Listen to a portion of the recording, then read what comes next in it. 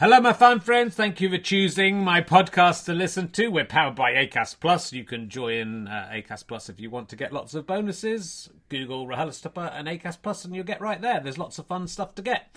Look, the RHLSTP tour is nearly over. 21st of March, I'm at Bedford Corn Exchange. I'm talking to Olaf Falafel, who's a very funny children's author and stand-up comedian, and Al Murray, the pub landlord and historian man and a friend of mine. It should be fantastic. He went to Bedford, went to school in Bedford. It should be amazing. There's plenty of tickets left for that one. Glasgow on the 27th and Hull on the 28th. They're both sold out, but do keep checking the sites for returns. And occasionally we put some comps back on sale, so there may be a chance to buy tickets. The main thing, though, is that I am going to be on tour doing stand-up, and I would love you to come. It starts officially in May, but there's a few tryouts in April and March. So I'm at the Bill Murray, I'm at various places, Luton Hat Factory and the Bury Hedge End. I don't even know where that is, before going into a big tour where I'm going all over the place. It's selling in various degrees. Glasgow sold out. They've added an extra date. Chorley sold out during the waiting list. But a lot of the others have plenty of tickets. So do go and come to see that. richardherring.com/ballback/tour for all those tour dates. richardherring.com/RHLSTP for the remaining RHLSTP dates. And and then I'm going to take a little break from doing RHLSTPs. It'll be nice. We've got loads in the bank. So I hope you're enjoying them. I think there's some very high quality ones from this tour. So do keep listening. Do keep telling your friends. richardherring.com for all your Richard Herring needs. Now sit back, relax, and enjoy another RHLSTP. Head over to Hulu this March, where our new shows and movies will keep you streaming all month long. Catch the acclaimed movie All of Us Strangers, starring Paul Mescal and Andrew Scott. Stream the new Hulu original limited series We Were the Lucky Ones with Joey King and Logan Lerman. And don't forget about Grey's Anatomy. Every Grey's episode ever is now streaming on Hulu. So, what are you waiting for? Go stream something new on Hulu. Quality sleep is essential for boosting energy, recovery, and well-being. So, take your sleep to the next level with Sleep Number. With a Sleep Number smart bed, you can individualize your comfort level and enjoy a better sleep night after night. J.D. Power ranks Sleep Number number 1 in customer satisfaction with mattresses purchased in-store. And now the Queen Sleep Number C4 smart bed is only $1,599, a saving of $300, only for a limited time. For J.D. Power 2023 award information, visit jdpower.com/awards. Only at Sleep Number stores or sleepnumber.com. Hey there, it's me again, Richard Herring with RHLSTP. Second in a week. It's going to be that way for a little while, my fan friends. My fan friends. This week we have the wonderful Mike Wozniak. You may have seen him on Man Down or his fantastic stand-up, or hundreds of other places, and he's always been a great guest, been on once before, and I am going crazy. So why not come and see RHLSTP live? Go to richardherring.com/gigs. You can find out where we're coming. It's basically London, Birmingham, and Norwich. But it's all selling pretty quickly, so don't leave it to the last minute. It's not like the old days of Richard Herring gigs when you could just rock up and have a whole row to yourself. No, sometimes you have to book ahead. And we are aiming for really big guests this year to compete with Adam Buxton. I hate him so much. Unless he comes on again, in which case, hooray. And I love him. He's fantastic. So do buy tickets, richardherring.com/gigs for all the information there. GoFasterStripe.com has all sorts of things like downloads of my live shows, emergency questions, books. You can buy 3 different books for £20. That's a fantastic deal. You can also get DVDs and downloads from many of this country and the world's finest comedians, who some of whom aren't recognised by TV and such forth, but who are very good. Thank you to Chris Evans, not that one, for the fantastic work he puts into Go Faster Stripe, and of course Sky Potato as well, and all the stuff we're seeing here. We're hoping to bring you lots more interesting stuff this year. So if you are a badge subscriber, if you are giving us a bit of money and on Kickstarters every now and again, we're hoping we will put that to good use and bring you even more content in 2020. It's going to be a good year, my friends. I've got a good feeling about 2020. Let's sit back, relax, and enjoy RHLSTP with Michael Wozniak. Ladies and gentlemen, welcome to the Corn Exchange in Exeter. We liked it so much last week, we came back again. Please welcome a man who has been, today, terrified by a balloon. It's Richard Herring.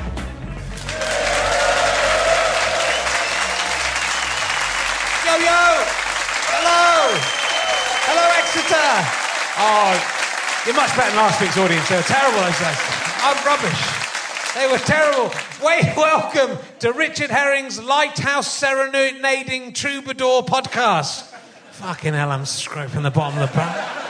It's difficult. You'd think there'd be loads of words to begin with LST, wouldn't you? It's a new podcast in which it's like Britain's Got Talent, but we're looking for troubadours, the best troubadour in the country who like singing to lighthouses. So it's going to be quite a long process, obviously, as we whittle that down week by week. I went to sleep in a nice medieval house in Exeter in 1961 today, and when I woke up, the whole thing had moved right down their street. And the man moving along, he calls it RHLSTP, so I don't... just being driven slowly mad by this podcast, I can tell you. It's my son's birthday again this week, like it was last week, and we had a birthday party for him yesterday with 15 2-year-olds. He's 2 years old, 15 2-year-olds in our house. It's not nice. I'm hoping it gets better as they get older, but I don't think it does. But he had his Nana and Papa bought him like some balloons, and one of them was like that guy from the Lego movie, you know, the balloon of the Lego guy from the Lego movie, the main one. I don't know what he's called. It's a funny film. But that's just in our dining room, which just doesn't have a door on it. And every time I come down the stairs, this thing goes like that, and I think it's a bloke. Every single time. I tweeted about it, said every time I put a picture of it, and then I walked down, and then I saw it, oh, God, I said, like 10 seconds later, still convinced this balloon is a real person. So that's what's happened to me this week. Been a good week, hasn't it? So let's crack on. It's been a good week. Good to be back in Exeter. So, my guest this week, he's probably best known as the narrator in the Tale of the Upside Down Mermaid. That's why we've all come out today to see him. Will you please welcome Mike Wozniak, ladies and gentlemen? Come in. Hello. How are you doing? Very well, thanks. How are you? I'm good, just not one of those lights over. I'll just check it's all right. It's not your fault, really. Let's not burn ourselves. Oh. It's a strong start, isn't it? Yeah, it's good. Well just done, want to check, stagecraft. If that curtain goes up, could that? I don't know how it works. The optics could go up in flame. That would be an embarrassment if you were someone burned. From the audience would just let me know if I appear to be smoking out of the back of my neck. It would be appreciated. Yeah, we'll see what happens. So, lovely to have you back. You were on the podcast in Machynlleth. Yeah, a long time ago. A few years ago. It's at least 5 years. Yeah, and I'm delighted to see the moustache is there. I don't particularly know how I can account for my time. What have you been doing in the last... I've done roughly fuck all in that time.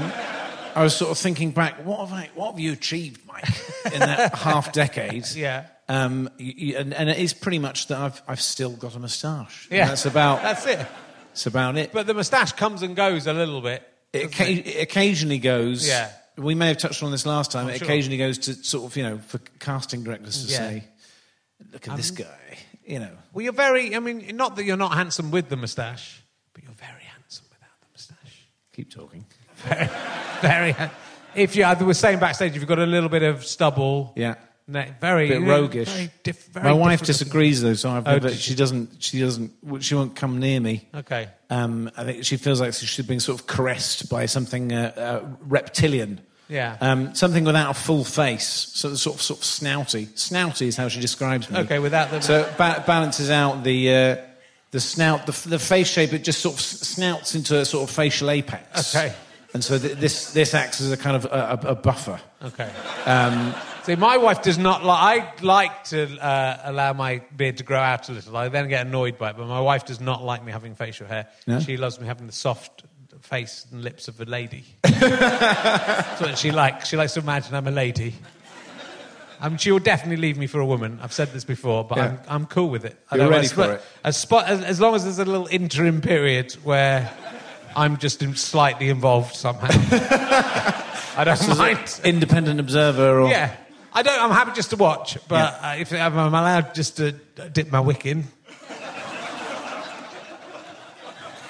then I'll be very happy. Well, you with can that. talk the talk, can't you? So you might be able to... But you've been doing plenty of stuff. What about the Upside Down Mermaid you were the narrator of? How was that? How did that go for you? That was a lot of fun, that was. Yeah. It sounds like a goose. I'm guessing, I didn't watch it, I'm afraid. Yeah. I'm guessing she has a fish's head and a human legs. Bang on. Yeah. Bang on. It's And all I there. like that. I like that idea. And then what if? And then let's see how that plays out. Yes. It's a romance. Yeah. But it's very funny. There's a director, a guy called Nick Fluger, who got me in for that. And I think it was just a job because I get this now and again where someone just needs someone to do it. And there's the assumption that I'm probably available. And I was. It's good to be available, Mike. Available, It's a good skill. and often to do something for either very little or for nothing. But it's very funny. Yeah. But you have been in quite a lot of... I mean, you're a fantastic stand-up. We must have talked about this last time, but I saw you in 2007, 2008 and wrote a blog about having seen one of your first gigs and saying how great I thought you were. And you're a great stand-up, but you got kind of sucked into the world of TV and acting and have not done so much stand-up. The giddy lights, and then there's boring sort of stuff. I'm living here, which is lovely, but it is also the wrong place. This is not a mecca for show business. People don't come to Exeter to make their dream come true. No, well, it's an odd.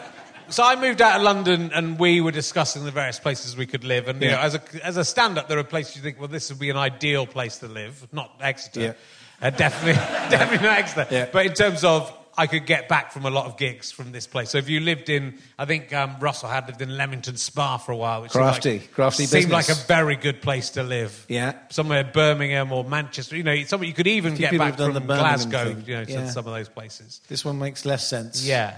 Yeah, but then there's like children come along, that sort of boring stuff, and the wanting to see them a bit now and again. I mean, you can live somewhere other than Exeter and just have the kids based there. My wife's parents live here, so then you're faced with: do I invest in my career as a stand-up, as an artist, or do I exploit a couple of old people for free childcare?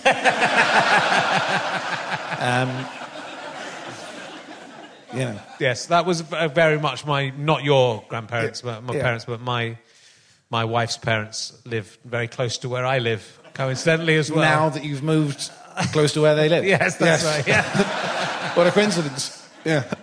So I do understand that, and it is a lovely place down here in Exeter. I feel very at home in the West Country anyway. I mean, some people here won't see Somerset as being the West Country, but it's. Having grown up in Cheddar, I felt, as I drove into Exeter, I felt like a little, I'm feeling of belonging here, you know. You can see green from places in the centre of the city, which makes you question whether or not you are truly in a city, technically. But we are, it is technically, you know, it's got a cathedral and a university and a Wagamama's. I think there's a sort of triple crown. Yeah. But I like it. It's got a very good guitar shop. Yeah. I'm not outdoorsy. That's the trouble. No. I should be outdoorsy. There's especially as a sort of a middle-aged, middle-class white man, I should be geared up to the max with spandex and sort of bicycles that don't have pedals, and should be sort of blocking up B roads on Dartmoor on the weekends, infuriating farmers. But I'm sort of bone idle, so I haven't got into that scene. Okay. I noticed there were 2 fancy dress shops on the same street. Oh, big-time fancy dress around here. 2, and yet a lot of people will make their own around here. Right. You know, there's a lot of crafty types. You know, a big scene. Yeah. It's all about escape, isn't it, really? Yeah. So you find it that's... But in terms of doing, like, one-man shows, which you were doing, so it's 2015, 2016, the last time you did That's the last proper... They've been... Yeah, so I've gigged very infrequently now, which means that when I do, I sort of dwell on it too much. And I do want to keep doing it, but the last one I did in Edinburgh, I enjoyed Edinburgh up until the last week, and it was a sort of story show about sort of a cat getting stuck in the boot of my car. Yeah. And in the last week I found myself, I sort of suddenly kicked into kind of automatic pilot, which is never a good sign. No. And there was this voice in my head saying, "Oh, shut up, you fucking twat." "Oh, who cares? Oh, that's a lie. Oh, you've made that up. Oh, fuck off and do something useful, you fucking bone-eyed little turd." So, and it's been quite hard to shake that off. Yeah. And there have been new shows, like the last few years. You know, I've written kind of whole shows, and I've ended up not working them up in gigs, but I'll take them to Mac, for example, and you know, last couple of years I've written a whole show just, you know, sitting in my house, and then I'll do the whole show, and I'll have a lovely time, and I'll think, oh, maybe there's a show in this somewhere if I work on it, and I'll leave, you know, the puffed up little prince full of myself and having a lovely little drive back, and by the time I've got, you know, 4 hours back from Mac and I'm drawing into Devon again, then the little voice is back. It's going, "You narcissistic little wanker. It's just made up bollocks. Fuck off. Stop it." So I think doing a show of that would be pretty good. Just do a show with that voice playing over the intercom. I'm pretty... Just guesting in other people's shows as well, possibly. Just on an offstage mic. If the show needs a bit of a zing, I think that's interesting. I mean, I have not done stand-up. I've not done a stand-up show. I've done a few little tiny gigs for 18, 20, 19 months, something like that. Yeah. So because of the family voice. and just being... But the voice is there. I think when you do... long tour or duet. I mean, Edinburgh's hard. Like, I did Edinburgh this year, and it's too long. The last week is you're ready to go before the last week. Yeah. But I on tour, I often it's worse than it's like a little demon in your head saying, you know, just trying to. I've had it saying, going, you know, what if you forget how to breathe, or what if you forget how to speak, And that's really just, as you're in the middle of a show, you know very, very well, and you could do without. I mean, you know, your mind starts drifting. So there's just that little voice going, what if you can't? What if you forget how to form words? How are you forming words? I think I've got almost the opposite thing, where it's almost egging me on to forget all words. Yeah. And maybe that would be a more interesting thing to watch now, of a man slowly sort of deleting all of the files. Yeah. Just one by one, you know, sort of speech, motor function, you know, memory, you know, mouth control, and eventually breathing. I mean, that would be a magnificent sort of swan song gig, I think. If I could find some way for someone to sort of, you know, slowly sort of take the pins out the back of my brain or whatever it is that's happening, it might be quite, I might do that one day. It is interesting. I mean, I guess it is... There's a thing about becoming a more mature person with responsibilities that comedy can sometimes... I feel both ways about it. Sometimes it feels like a very, very stupid job to be doing, and sometimes it feels like the greatest trick in the world to have got away with. Yeah, it's a lovely thing to do for your time. Yeah, I do feel like a wastrel, you know. Well, I mean, my wife's a GP, for example. It's quite a tough time to be a GP. She's generally, you know, it's quite a sort of struggle. You know, she goes off to work first thing in the morning and, you know, is there for hours slaving away doing God knows what. And I'm literally, I mean, in that day, half the day is spent thinking, how can I tell my wife in a different way that I haven't just pissed this day up against a wall? And do I need to get back in the shower to smooth down the hair on the back of my head so that she can't tell that I've been asleep on the carpet for quite a large chunk of the afternoon? Yeah. I don't, So, yeah. it's not, wretched. wretched existence, but a lot of fun, as you say. I mean, especially if something is happening or whatever, it's joyous. I mean, there is, over the course of my life in comedy, there's been lots of existential crises and ups and downs. The bits you're really enjoying it, and then bits where you're really hating it, and bits where you think it's ridiculous. I think I've got to a calm level where I sort of think, this is stupid, but I have to carry on. Oh, there's definitely a point where, when you've crossed the Rubicon, the bridges are burnt, it's too late, it's far too late to do anything else. Yes. I think we're way past sort of Army, for example. we can't even be cannon fodder. No. At this point, you could submit yourself to a sort of cannery. Maybe we could get ourselves sort of made into sort of soap and glue or something like that. Dog food. Because I think a lot of the time, I mean, if you have a sort of crisis about sort of at my age, particularly, I think if you have a crisis about sort of worthlessness and career, and like a classic one is to go into sort of teaching or something like that. Yeah. Go, do you know, fuck it, I'm going to give something back, and I'm going to get rid of these fanciful ideas, and I'm going to teach the. I mean, I would have to go back to university and get a degree in order to make me someone who could actually teach anything. Yeah. I've got nothing to teach, nothing to give to a wider society. It could be a sort of like a body, possibly in an anatomy course. Yeah, that's good. It could be dissected. Yeah, they could plasticate you so they could just look inside you all the time. I'd be happy to be plasticated at some point. I'd be open to that. Yeah, that'd be all right. Because they're pretty good at that. Yeah. Did you ever see that plastification? I think I did. I think I the happened Bodyworks. to see it. Yeah, there was a great rabbit in there. Right. That was just blood vessels. That's what I'd like when I die. If it would be to just be blood vessels, really. Yeah. It looks fucking snazzy. It's kind of it's sort of like sort of jazz skeleton, basically. Yeah. It's quite busy. Yeah. But it's strong. I'm not really interested in. I'd like my body to be used somehow. Yeah. I mean, I don't really care. I mean, not like that. Maybe like that, mate. If you want, if you pay my wife enough to take the body away, you can have your way with it. If it's like 50 grand. Yeah. Well, you don't mind how? It's gone quiet. Hey, you don't mind how it is?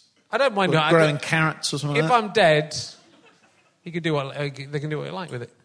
If I'm alive, rug, 100 grand. If I'm alive, but if a rug would be nice. You'd make a great rug. That'd be nice. It'd be nice. A bedspread or something like that. Yeah. Just have your little gaping face staring at you first thing in the morning. The chances are I will predecease my wife, and that my wife will, after a short period of mourning, move on to her female lover. You don't think you're going to have to sort of beg her to find love again? She'd just be, okay. So it would be nice, like a bedspread on top of they have to... Just so that I'm in a presence. They could chop bedspread perhaps in a sort of marital suite of a boutique hotel somewhere. Honeymooner's bedspread. Yeah. Be kind of romantic. It'd be like passing on the torch, wouldn't it? A little bit. Especially if your hide has been properly treated, then if it's sort of kind of wiped clean and that can be incorporated into love play and Yeah, okay, well, I'll give it a thought. You've been doing a lot of acting. I have been doing some acting, which I really enjoy. I've got absolutely no training in acting whatsoever, but I seem to mostly make a living out of doing that these days. I thought you probably did. I was watching you. You were in something quite super fancy, weren't you? It was like the Moonstone. Yeah. You were good in that. Did you see it? Yeah, I saw it. I saw some clips of it today. Oh, right, okay. That's really moving. Thank you. I'm relieved I haven't been able to watch that back. That was, I was Superintendent Seagrave. Okay. So I had to do a northern accent. Yes. And accents are not my strong suit. And so I did have some help from a friend of mine who's a kind of he's a comedian, but he's RADA. Do you know Danny Rugby? Proper RADA trained. Yeah, I mean, he's sort of nailed. So but I was because my northern is just sort of miscellaneous fucking northern. Yeah, just the northern of a southern man who has been to the north a couple of times and seen a couple of kitchen sink dramas, and this will fucking do, won't it? They'll never be able to sell. So I was very nervous about that. But yeah, that was the first sort of drama thing technically that I'd done. Yeah. As well. And it was a moustache job, really. Well, most of them are moustache jobs. Yeah. A false moustache costs a lot of money. So. They are expensive. Yeah. There's the decent ones. Yeah. And so there's a lot of your sort of geography teacher, your sort of RAF pilot, all that kind of stuff. Not many sort of kind of sort of dark sort of paedophile tales or anything like that. I'm sort of waiting for the call. I think give me a couple of years and maybe that that's the parts I get. I get the weird the sort of sexual predators. Yeah. So the acting is mostly I am the kind of I'm an entourage really, and the moustaches are the thing that's getting the job. So the moustache is getting picked up in the car. Yeah. And, getting free range of the buffet trolley at lunchtime. And I'm just the guy sort of, caddying him about, basically. But so far, it's okay. And, I think you're a very good actor. I get the odd gig, I think you're a very good actor. But you do well. James, actually, my tour manager was talking about, and I didn't see this show, but you did a sketch show in Edinburgh with quite a large super club. Yeah. Yeah. A lot of people in the sketch troupe. There were 9 of us. Yeah, that's too many. It was too many. Yes. Yeah. We discovered that very early on. Pretty much on day one, unwieldy, and in fact, quite a lot of the process of writing that show did involve, coming up with a name for the group, which is hard anyway for any group. But particularly when there's 9 of you is absolutely nightmarish. And none of the previews or anything like that, we couldn't get we couldn't get all 9 of us together. So often there would be 3 people doing a preview in Brighton or something and trying to do all 9 parts, most of which they don't know, of course. But yeah, it was me and Henry Packer and Ben Partridge and the Widdicombe brothers. Oh, yes. Nat Seamer, Sean Harries, Tom Crane. Who else? Fuck. See, if you can't remember them all, that's the 2 Ronnies could both remember the other person in it. They could. You got 9's too many. We had a good time though. We had a lot of fun. We got bird flued at the end of it, right. So there was no real, there was no proper end to that process. We had the last couple of gigs, and then about half of us got the squits. Right, is how that ended. Yes. Half of us got the squits. The other half went on to sort of. Glittering careers in stand-up comedy. Right. Sort of how it went. That's how it went. So, Josh and Tom and done really well. But it can only work when you're all...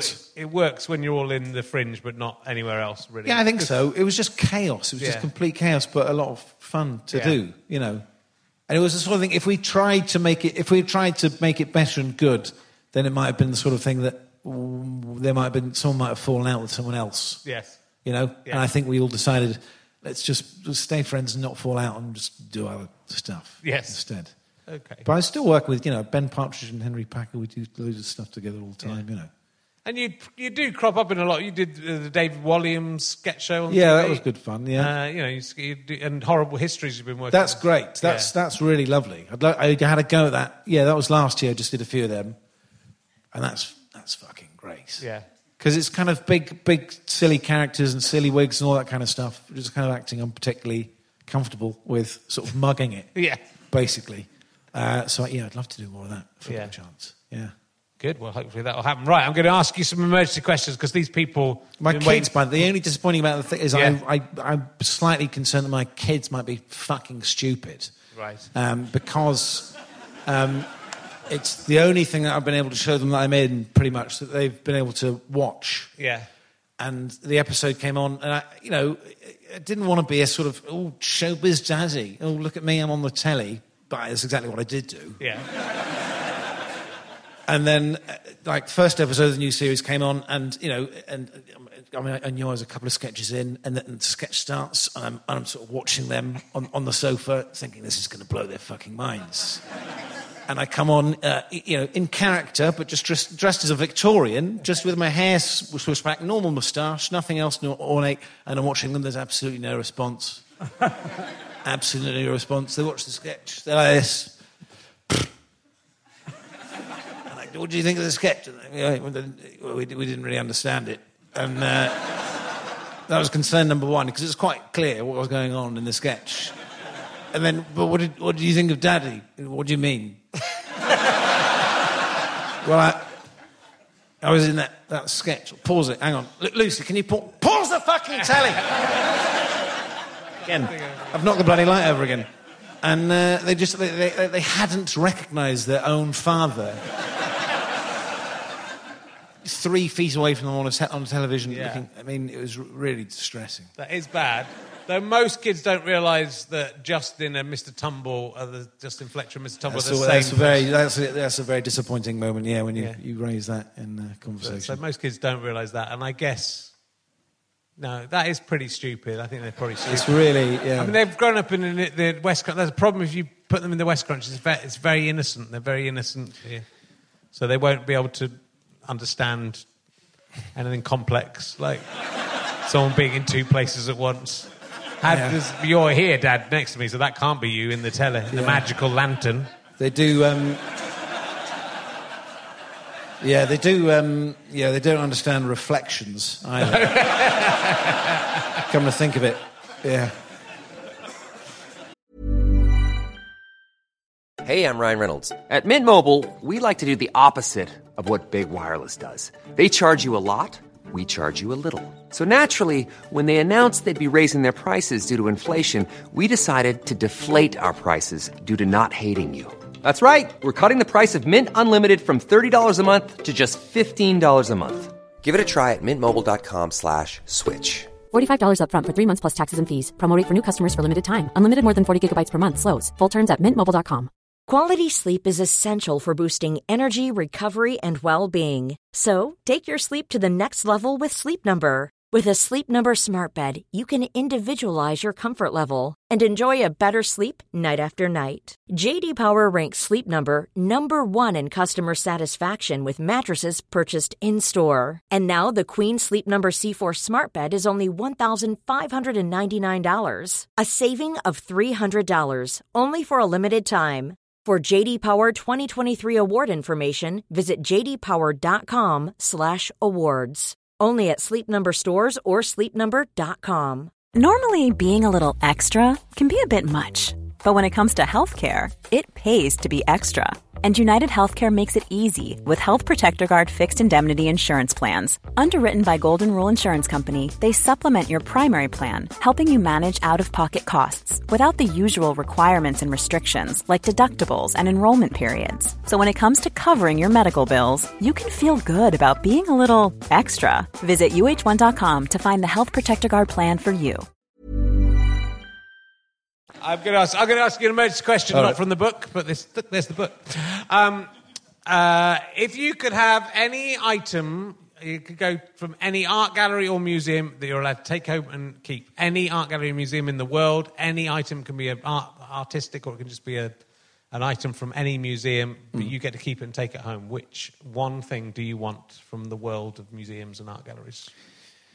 The greatest museum in the world, yes, is the Royal Albert Memorial Museum in Exeter. In Exeter. Playing to the crowd. Which is curated in the most wonderful, eccentric way possible. For example, and if I'm allowed to take a double piece... Okay, yeah. And there's a sort of top floor area, and there's a little corner where you have a stuffed giraffe... Yeah. Which we still celebrate, the fact that it was shot by an old Exeter dude back in the day, next to a harpsichord. So it's not just about the individual items, it's about, how they put these, It's really... And you can stand there for fucking hours and think, what is the link? Did he play the harpsichord? Or... There's no clues anywhere. No. And you look for clues and things in the blurb in case there's something. There is a button, you press the button, think, here is the answer, and it just plays a little excerpt of some harpsichord. And I'm no closer. Is it in alphabetical order?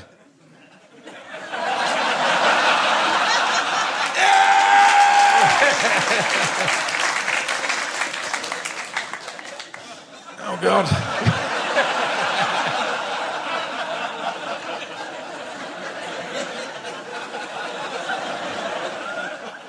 Oh, God.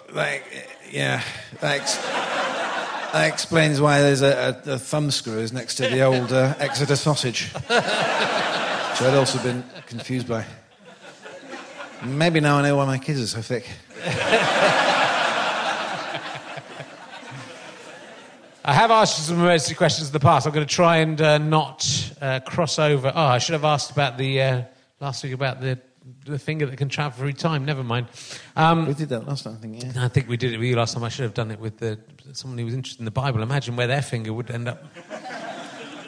There's a finger that's in the Bible, and I did mean to ask, there is a finger that appears... In the Bible? And there's a finger that appears somewhere. I think it's in the Bible. I think they're just implicit, aren't they? Yeah. They just assume that they all have fingers. It's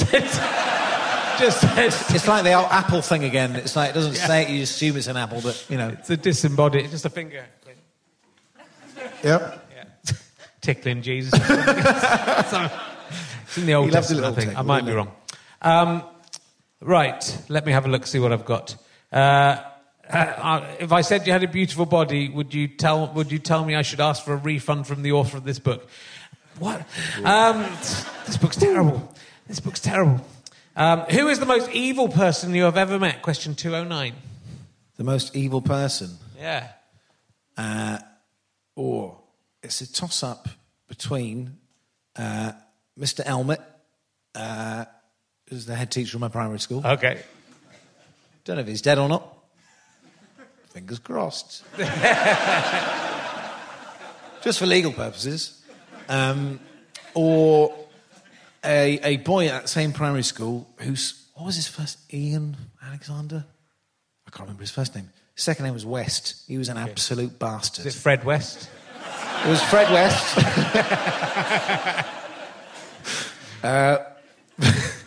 Very into crazy paving. From a very young age. What did Mr. Elmet do to you for you to remember and be scarred by this many decades later? He was... He was mostly a sort of emotional and psychological tormentor. Okay. Was his thing. Physically, he very rarely physically abused anyone. The only physical abuse I got from him was when he got annoyed with me for chewing a pencil, and he made me come over to him, and he said, give me that pencil. And then he said, open your mouth. I thought, I don't like the idea of these two things going together. And he put it in my mouth, sharp end first, close your mouth, and then he went, BAM! With his open palm on the pencil and sort of rammed it down into the back of my throat, which does fucking hurt. Particularly when you're 8 years old. So he made his point.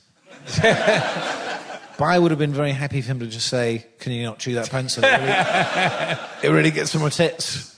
Wozniak. Was that at a time when... Because there was... corporal punishment was made illegal. Yes. I would have thought after that... No one had ever bothered... Up until... Yeah, no one had ever bothered to make whamming a sharp end of a pencil into the back of a boy's throat illegal. Because it was assumed I guess by the general population that didn't need to go into the statute books. No. But later I sort of learnt that there were rumours that he was a sort of philanderer and possibly had broken up some marriages of some parents and there was a lot of gossip going on about him at one point. And he became quite well known for doing these like end of year speeches to the school, which is supposed to be about the school, but he put all sorts of stuff in about, get fucked you lot. You're talking about me. I'll do what I like, And there was one that I remember he did.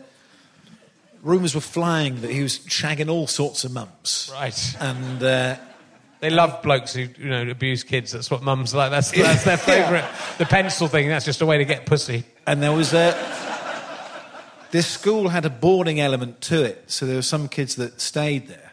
And he told a story about how he and his wife had come home from a dinner one night, and it had possibly been a bit boozy and it had been too much wine, and that his wife had leant over to kiss one of the boarders on the forehead and wish them good night, and the boarder had said, "Oh, Mrs. Elmet, you smell like my mummy."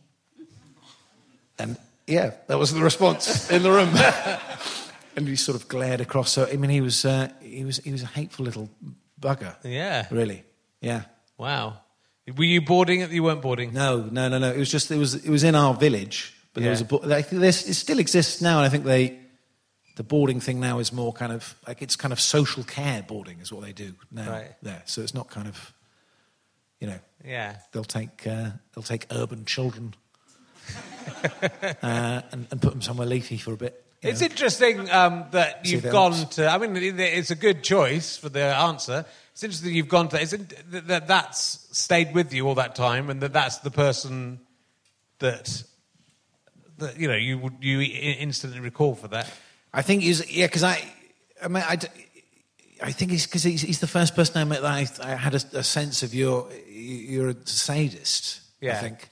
Well, and also it's so it's also as I suppose as a child you expect teachers to be sort of not to attempt to physically harm you with a pencil. I mean, he could kill you with that. That's a terrible thing. But to it's do. also just the way he generally carried himself about and how he would sort of psychologically sort of bully other kids and make them feel. Do you think we can put this in the podcast, or am I going to have to take this out? I don't know. I can try and find out if he's dead or anything like that, or if he's. I mean, hopefully, his family. At least he's just died, and his family thought, "Should we cheer ourselves up?" I mean, I assume if by he's listening to a podcast. His son's going, "Oh yeah, he's got a great podcast, Richard Herring. It's really funny. He did a great one about biblical study last week. It's very interesting." I mean, I assume everyone in his life, family included, probably think he's an absolute dickhead. So yeah. But I think a lot of comedians have. Maybe it's just people do. I mean, I talk to comedians. Maybe a lot of people have these stories, and it's the school stuff. Yeah, and a lot of comedians go back to school. I think it's quite interesting in their minds, and that's the thing that's stuck with them. Robin Ince's latest book about why comedians become comedians, sort of, he wonders whether most comedians have some trauma in their childhood. I've not read that. Okay. Do you think? Do you think that's a thing? There's a lot of divorce and a lot of. Well, this is the thing. I have no right to be a comedian whatsoever. I had absolutely blissful childhood, lovely, nice parents, nice sister, no problems. Yeah. Do you know what I mean? Really. So I've got beyond. I mean, all of my concerns are small. So there's this sadist. Yeah. But then he's out of my life. And there's no, aside from the normal sort of school scraps and bullying and all the usual bollocks and I don't. I mean, there's no. I mean, I wasn't sort of born in a circus. No one was throwing me around a stage from the age of 3 months old. There's no. It's incredibly vanilla. My background. Yeah, but mine is as well. I think. But you could find. Yeah. But then I guess you'll find something like that in anyone's life. It's sort of interesting. I think that many teachers were abusing their position. I guess it's a difficult job. I come from a family of teachers, and hopefully. None of them were putting pencils in anyone's faces, but I think there was a lot. When I was at school, there was a big scene of teachers who had been around when corporal punishment was still a bit of a thing. Yeah, who very much viewed it as a right. Yeah. So at the grammar school that I was at, there was a geography teacher who was notorious for, if you were going to come in for a bollocking, he'd summon you to his office, and you're supposed to get detention, but he'd give you a choice, and he'd be like, "Look, okay." You can have 12 detentions, or I've got this slipper. I know about your slipper. I've heard about your slipper. I'll just whack you on the arse for a bit. And most of us we would take the arse whacking. Yeah. Because we didn't want to have 12 detentions. Yeah. And, he didn't particularly put his elbow into it. He was quite a sort of doughy man. Yeah. I think if he really sort of gritted his teeth and went for it, it was never going to do that much harm in the first place. It was quite an old... He hadn't replaced his slipper in a long time. The sole was quite worn away. You know, it felt more like being, well, Jesus. I was about to say it felt more like being flapped about on the backside with a limp dick, and now that I think about it...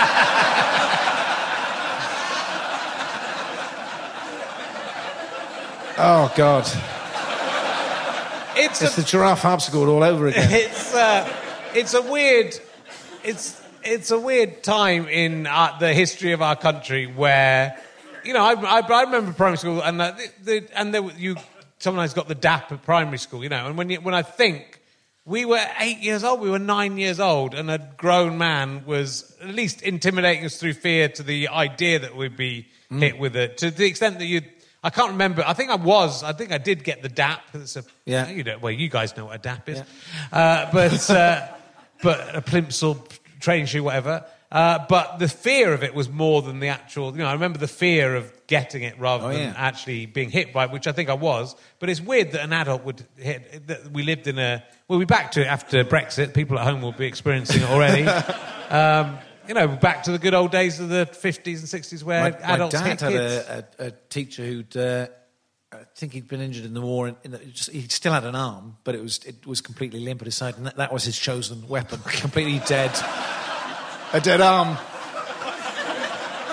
He'd turn a tight 360, little pirouette on his feet. The thing would come whipping around, knock you off your fucking chair.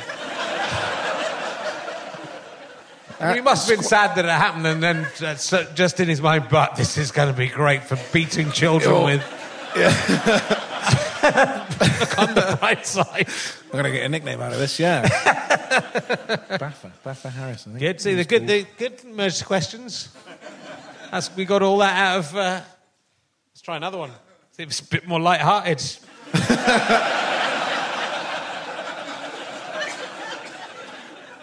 My fault for asking. I mean, what do you expect, Richard? Yeah, I met a really evil person who was nice to me.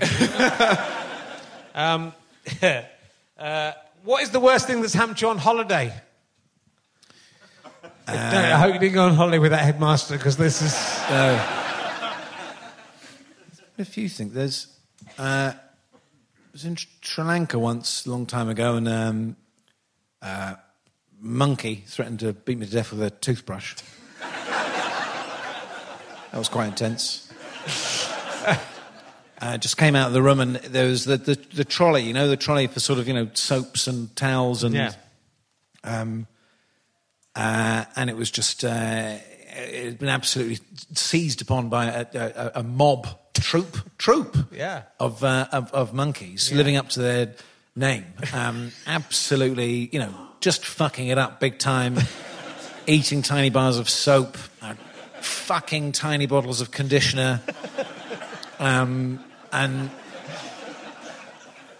of the maid who I'd met the previous day. There was no sign whatsoever.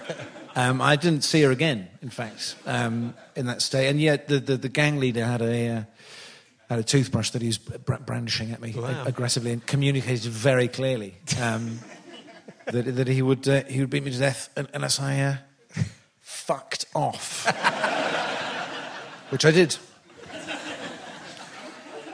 That's pretty good. It's a pretty good story. Had some squits in... Yeah. There's usually a squit one, isn't there? There is. With everyone's got a squit story. But my squit story was... it came about halfway through a sort of week-long holiday, and as I sat filling the pan with pint upon pint of shit and blood, I found myself thinking, I prefer it in here, and this means I don't have to spend any more time with my girlfriend this holiday. So it was an epiphany. Yes. Really, that really our time was up. Yes. Which she agreed with. And I think it really helped to sort of seal the deal. I think she had a lovely few days, you know, so we ended on good terms and everything. But yeah, it is. It intensifies a relationship. A holiday. There's no escape apart from shitting yourself? Oh yeah, you see things very clearly through the lens of amoebic dysentery. Don't you? Sometimes. So, is there another series of Mr. Game Show in the pipeline? No. No, although I am the guy Joel who I made that with. We are making a new podcast. It was good, I have to say. It's a podcast, Mr. Game Show, where you did it was a game show, silly game show. It was quite good Diane fun. Morgan. I didn't really feel comfortable in the sort of Ents thing. Wasn't right. Yeah, no, that was so I didn't really feel like I thought that was part of it. Well, that was part of it, but the idea was that part of it was shtick. Was Right. the idea, whereas actually there was shtick, and also there genuinely was a real man thinking, "I haven't got a fucking clue what I'm doing." But it was fun. But no, we're doing a completely different thing. What's the next one?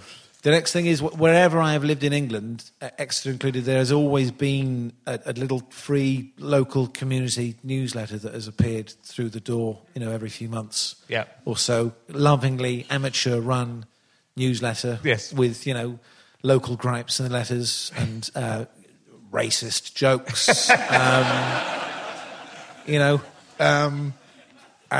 so it's an audio version of that. The idea is it's set in a fictional ward of Exeter, and the guy's had his funding cut, so he's got to do it by podcast now instead of being printed. So I think the first one will be out quite soon, hopefully, maybe this month even. So it's an experiment. We're giving it a go. Good. Made a couple of episodes, going to fire it out, and then see what happens, see if people like it, yeah. It's good podcast. This is a podcast. It is, isn't it? Yeah, it's good doing podcasts. It's fun. I love the podcast thing. Yeah. I haven't made one myself other than that, but I do a fair bit of it. And with Ben Partridge's Beef and Dairy stuff, do get involved with that a lot. And one person, two people. Two. That's a lot of fun. Yeah, although Ben is the engine of that, of course. Yeah. Yeah. Good. Good. Good. I've just written there, we've answered this one already. Why Exeter? Good question. You're very clumsy. I noticed when you knocked over those lights. Oh, right. Twice. Yeah. Would you consider yourself a clumsy person? Yeah, have you got that from someone else? Yeah. Or is that from who? Who's told you that? I've just written clumsy down on this piece of paper. Yeah, I have a reputation. I've in my household, certainly. I fall down the stairs possibly 3 times a week. Really? That is clumsy. And that is better because we were in a different house, had much steeper stairs last year, so it was sort of daily basis. Daily basis also with quite a sort of low ceiling at the end, so it was I've had a lot of head injuries in my time. A lot of little sort of mini sort of slow speed prangs in cars. Right. I flip-flop about. I'll wear flip-flops at the drop of a hat, but flip-flops plus clumsy. I get a lot of scrapes. Where's this come from? Who told you I'm clumsy? I try and keep that. It's what everyone says about you. Don't know what it was. I think it was from you. I think it's something you said to you. No, somewhere on. I look online and find things out about people. Oh, okay. Yeah. All right. That's it. Yeah. Clumsy. I am clumsy. I'm not proud of it. It'll get me one of these days. Yeah. It'll be it's either bowels or flip flops. I think probably. Yeah. Have you thought about not wearing flip flops? Oh. Yeah, no, that's quite a good idea. Yeah, they're not really. They're sort of a beachwear thing rather than a housewear thing. Yeah, okay. I'll consider that. I'm learning quite a lot today, aren't I? Yeah. I find flip-flops. I get annoyed with flip-flops because you've got like the I don't know what they call it. It's neither the flip or the flop. The spongle. The spongle? Yeah. Well, is that the toe grabby bit? Yeah, the pit you put your toes in. I've never had a problem with the spongle. Yeah, I don't like the spongle, so I can't wear... The rubber bit, do they? I become aware of it, and then once I'm aware of it, I can't stop thinking of it between my toes, and then I have to flip the flip-flops off. I feel like maybe I quite like the feel of a spongle. Do you? That might be what it is. But I think I am likely to have I don't mind the idea of an accidental death, though, really. I think a death that's sort of potentially amusing to your family is quite nice if you go too early. Do you know what I mean? If you've sort of sat near yourself off a cliff or something like that, then, it just makes it a bit easier. I've always said, I think I did a routine about how the idea of doing... I'm pretty sure I will die in a musical or ironic death. Yeah. And it will annoy me in my final seconds. That final moment. Mainly to think just of the headline Steve Bennett will write on Chortle about it, which is a comedy website, but they'll do some awful pun. So I'm... So you won't even get a final slideshow, you'll just get a series of puns, basically. Just get a pun of, before your eyes. I did a big routine about it. I'm trying to think if I get the HIV virus and die of that, he'll put herring AIDS, that kind of thing, That's and that's him, not me, coming up with this stuff. So don't blame me for that. That's what I imagine he will say. Yeah. And I'm disgusted by it. And not happy about it at all.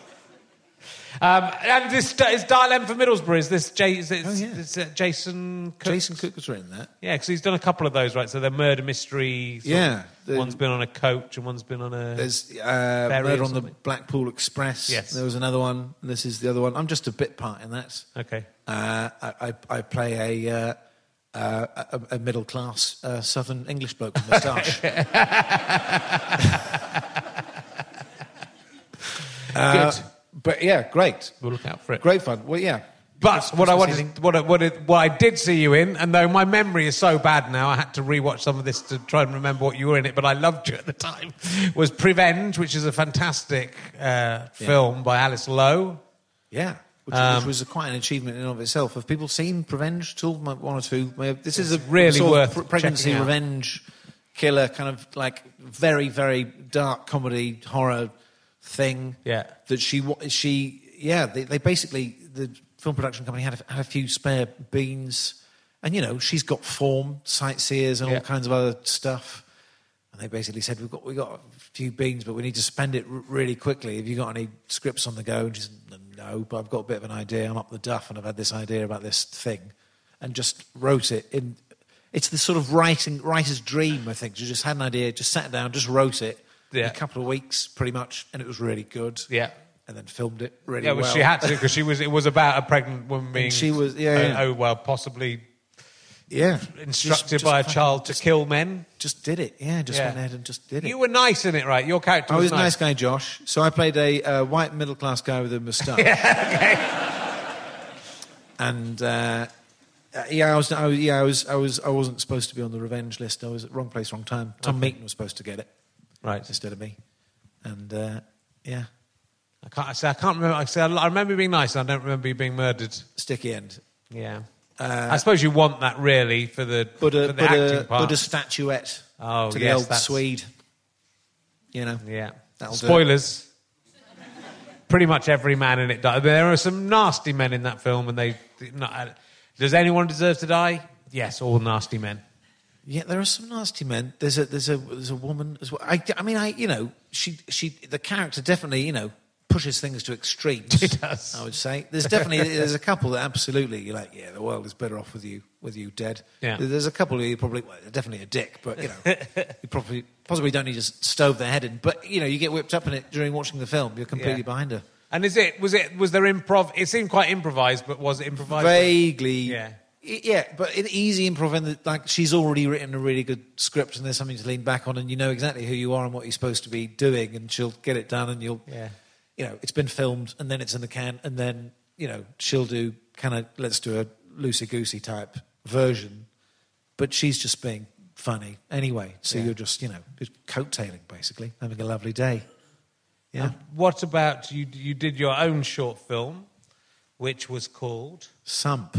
Yes. My directorial about someone debut. being trapped in a drain. Trapped in a drain? Well, it was a cave. Yes, okay.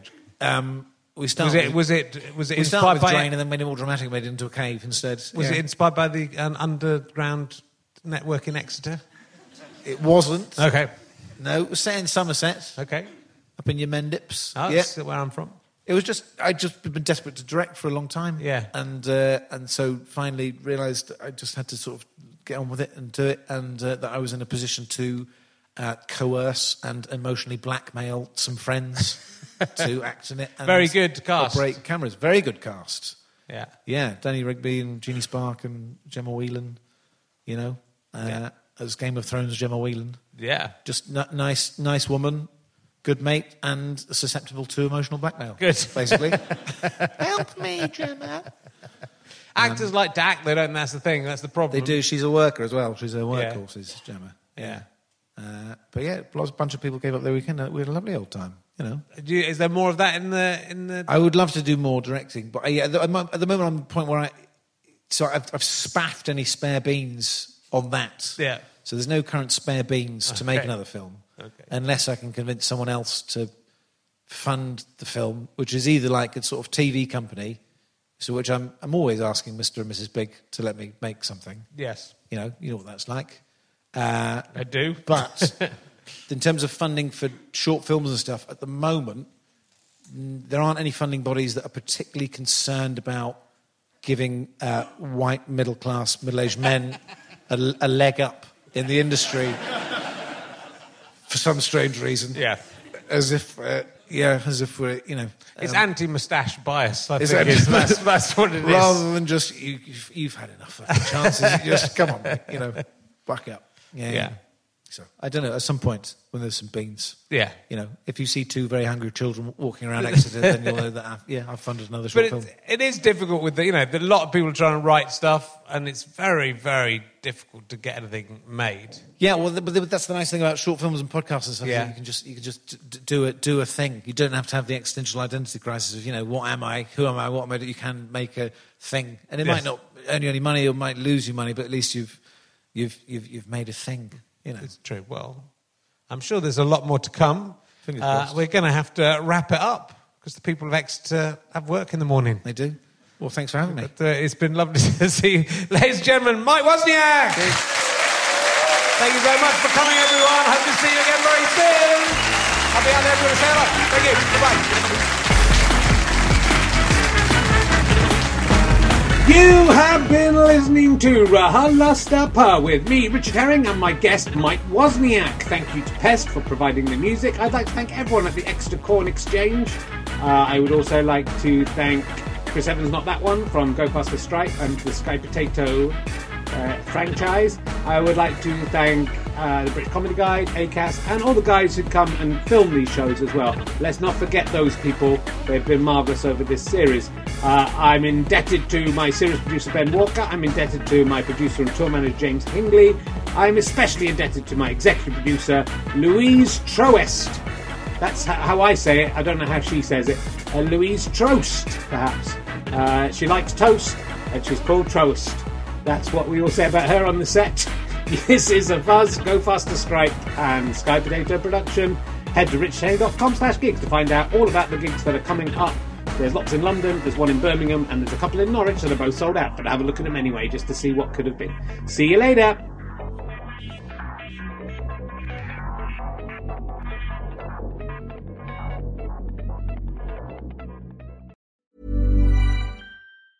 Don't drink the milk. Don't drink the milk. Don't drink the milk. No, this isn't a podcast about milk. If you like historical intrigue, a bit of culture, and a sprinkling of controversy, this one's for you. I'm Rachel Stewart, and I'm travelling around Europe, following the hidden history of everyday things as they're exported through time and around the world, by force, by chance, or by choice. No need to pack your bags. Just subscribe to Don't Drink the Milk wherever you listen to podcasts. Join us today during the Jeep Celebration event. Right now, get 20% below MSRP for an average of $15,178 under MSRP on the purchase of a 2023 Jeep Grand Cherokee Overland 4xE or Summit 4xE. Not compatible with lease offers or with any other consumer incentive offers. $15,178 average based on 20% below average MSRP from all 2023 Grand Cherokee Overland 4xE and Summit 4xE models in dealer stock. Residency restrictions apply. Take retail delivery from dealer stock by 4/1. Jeep is a registered trademark. Hey Prime members, you can listen to this show ad-free on Amazon Music. Download the Amazon Music app today. Thank you very much for listening to my podcasts. Listen to some more. Tell your friends about these podcasts. We're in a very competitive market, and it would be lovely to keep those downloads coming in. The more downloads we get, the more money we make, and the more podcasts we can make for you. It's a beautiful symbiotic relationship. Come and see me on tour at richardherring.com. But otherwise, just, Go outside. Enjoy the spring air. It's beautiful out there. I love you all. Goodbye.